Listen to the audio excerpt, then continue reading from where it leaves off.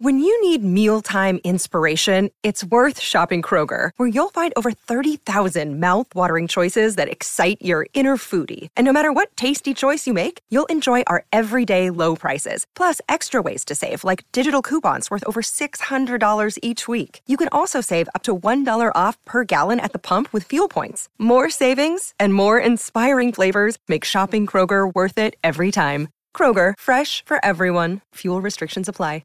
Scotty Bailey is on the line, and we're going to talk a fair bit of cricket and a whole lot more. And Scotty does a lot of good work with AAP. Scotty, thanks for joining us, mate. How are your lawns looking? I'm actually just walking around them right now, and yeah, they need a mow. They're looking too rough.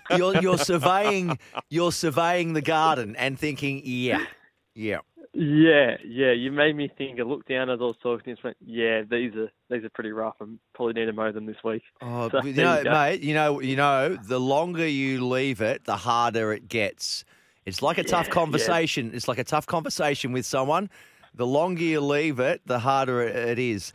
Anyway, I'll leave that to you. Let's talk some cricket. The Aussies, they get a win. The scoreboard will say they won by 5 wickets against South Africa, which sounds like a decent margin, but in actual fact, it was a real cliffhanger. Yeah, it was almost the most botched T20 World Cup run chase in history. I think New Zealand have that unfortunate honour. I think it was against Sri Lanka in 2014. From memory, they failed to chase down 120, and obviously Australia looking at 119 last night. But yeah, it wasn't good. But I tell you what, it was a crucial result, wasn't it? Because if they do what they should do from here, I know they were beaten by Bangladesh a couple of months ago, but that was a very different looking team. They've got Sri Lanka in their group. They play them on Friday morning, our time, or Thursday night over there. If they do what they should do from here, especially after the West Indies cop a real hiding and their net run rate is down below -3. Australia are actually in a decent spot for this tournament all of a sudden, despite the fact that their T20 form is very poor. But yeah, they're every chance of making out of the groups all of a sudden. There were some shining lights to come out. I just wonder, if we play like that. I mean, we bowled very well, but if we bat like that against the likes of India, if and when we meet them, I mean, I don't know how we will. No chance. No. So. But in terms of some of the shining lights, David Warner didn't put many runs on, but he's broken the shackles off, it would seem. So let's hope that improves even further. And Marcus Stoinis, a brilliant effort for him, icing the game at the end.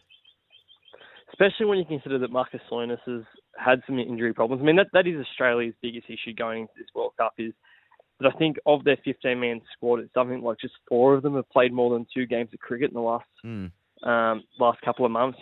Most of them, guys like Pat Cummins haven't played since April. David Warner's played 2 games going into the World Cup, if you include the warm-up games, he played 4 games for a total of 3 runs. Marcus Stoinis had battled injuries. Steve Smith was in and out of his IPL team.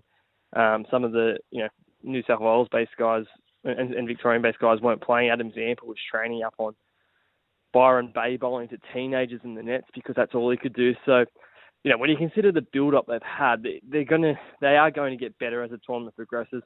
Whether their batting lineup is good enough to challenge India and stuff, I think that's a very tough ask, and I don't really see any way at the moment in which that's possible. But they're probably going to be the biggest improvers as the tournament goes on.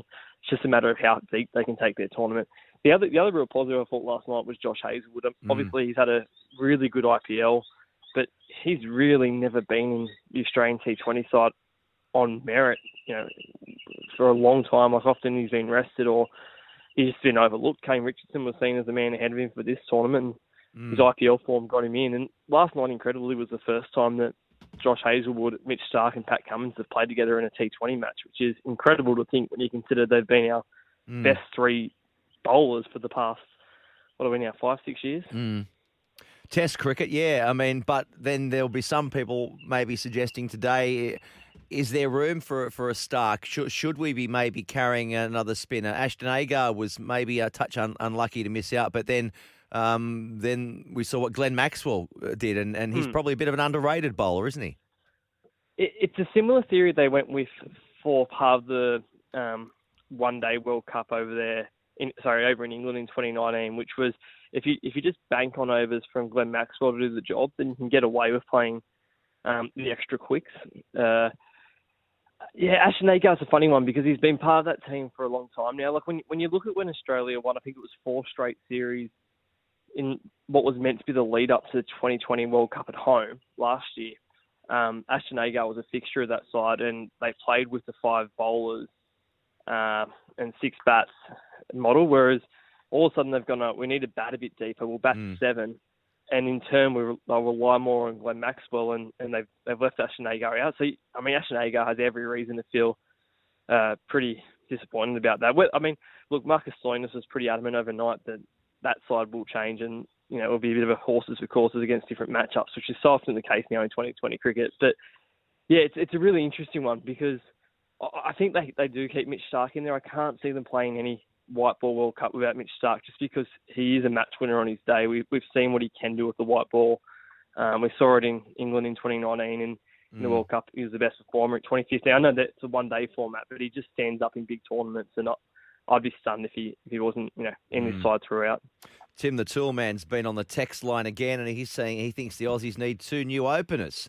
I don't think that's going to change in the near future. I think Warner and Finch will stay there. I don't think there's any suggestion that's going to change. And good to see Davey at least getting off the mark.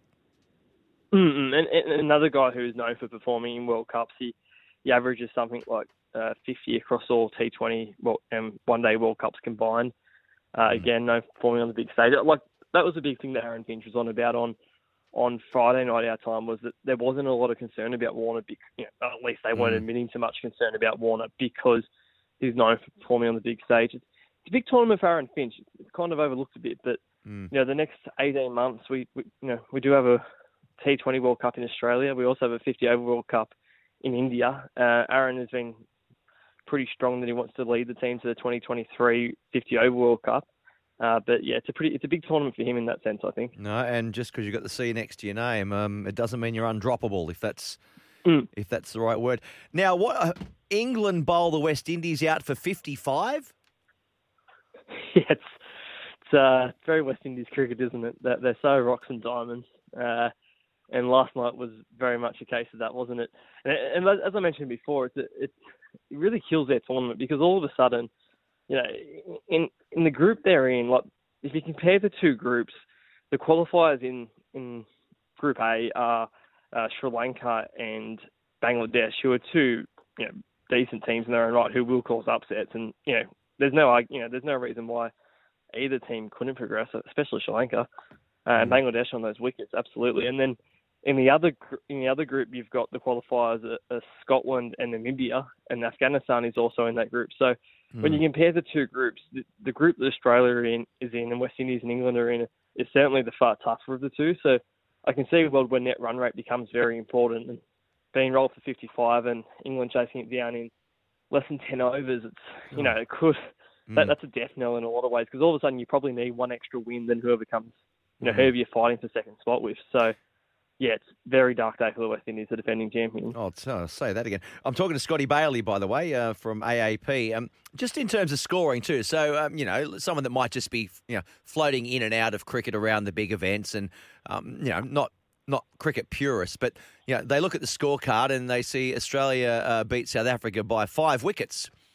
And then they see the scorecard and England beat West Indies by 6 wickets. You sort of think, oh, well, they must have been quite similar games, but anything but. It's a bit misleading, isn't it? I've thought that for many years, especially in the 20 over, in the T20 format. 50 over format, it's sort of got, there's a bit both ways. Over 50 overs, most tend to be, if you beat someone by 8 wickets, it means you've absolutely flogged them. 9 times out of 10. You're not chasing down a total in the 49th over or 50th over with 8 wickets in hand very often. But in the T20 format, it really should be, Australia beat South Africa with, what was it, 3 balls to spare or 2 balls to spare or whatever it was. By 5 wickets and 2 balls to spare maybe. And so England beat West Indies by 6 wickets and 66 balls to spare, it tells the story. Now, what's this Namibia? Scotty, we're running a little short of time. Namibia, I'm reading this article today. They've only got 18 players to choose from. in their country. Yeah, which makes it pretty remarkable what they've done, doesn't it? They've sort of been floating around the edges of World Cup qualification for a couple of decades now. They always are there and thereabouts when it comes to World Cup tournaments. But yeah, 18 players to pick from through their entire country. It was a pretty remarkable effort. Their last win against Ireland in the pool stages. I mean, they call it the pool stage. Effectively, it's the last part of qualifying for the main draw. Was pretty special, especially when you consider the resources that Ireland have. Yeah. The fact they're a test-playing nation now. It's pretty special what Namibia has been able to achieve. And to be fair, what they continue to be able to achieve in world cricket, like Papua New Guinea were another great story for this World Cup, and the way that the ICC and to an extent Cricket Australia and Australians over there have been able to build the game up in Papua New Guinea in recent years. Like people do deride sometimes these, the minnows, so to speak, at World Cups, and it does sometimes make for some one-sided affairs. But I always think there's just such great stories about what they're able to achieve to get on the grand stage, and regardless of how Namibia find their group, it's going to be tough for them, no doubt, but they're going to be better cricketers for this experience than what that means for the T20 World Cup out here next year and their 50-over game and all that kind of stuff. It can just do worlds of good for them, and that is what the ICC do see the T20 format as. That's why they have more teams in the World Cup. They'd be stuffed if they had to field a second 11 as well. There's no Namibia. No. Rugby league, just quickly on this, mate, we're running a little bit short of time. Mitchell Pearce, so what's going to happen there? Is he going to be given the release? And any truth to this story I'm reading today that they might be trying to attract Luke Brooks to the club? I think Mitchell Pearce will be granted a release. There is every chance of being granted a release if he wants to head over to France. I don't see Luke Brooks going to Newcastle, though. The Tigers are adamant that they won't be releasing him, and that they don't believe he wants to leave the club. And to be honest, just put a cap on it, they have Jackson Hastings coming to the club, but he hasn't been a regular half in the NRL for 5 years. Adam Dewey's injured for the first half of the season. Young Jock Madden, is that the other option is a half. He's played 3 NRL games and has barely played in the last 2 years due to COVID ruining reserve grades. So. Maybe, the Tigers are adamant they would never release Luke Brooks. Maybe another year it could be a possibility, but I don't see any way it's a possibility. But it's looking like Pearce is gone, right? Yeah, I think there's a very strong chance he will be heading to France. There's no doubt there's a good offer on the table for him, and it's security, it's good money, it's a chance to finish his career in France. And to be honest, why wouldn't you take that? Scotty, I've got a text here just quickly. Any word on the NRL draw for 2022? When is it expected to come out? Do you know the answer to that? My mail is it will be the first week in November. Okay. It could be November 1, which I think the Monday is, but it'll be somewhere around then. Awesome. Thanks, mate. I appreciate it, Scotty. I really do, and we'll talk again soon. Enjoy the rest of your Sunday. Sounds great. See you, Chris. Bye. See you, buddy. This is Sports Central.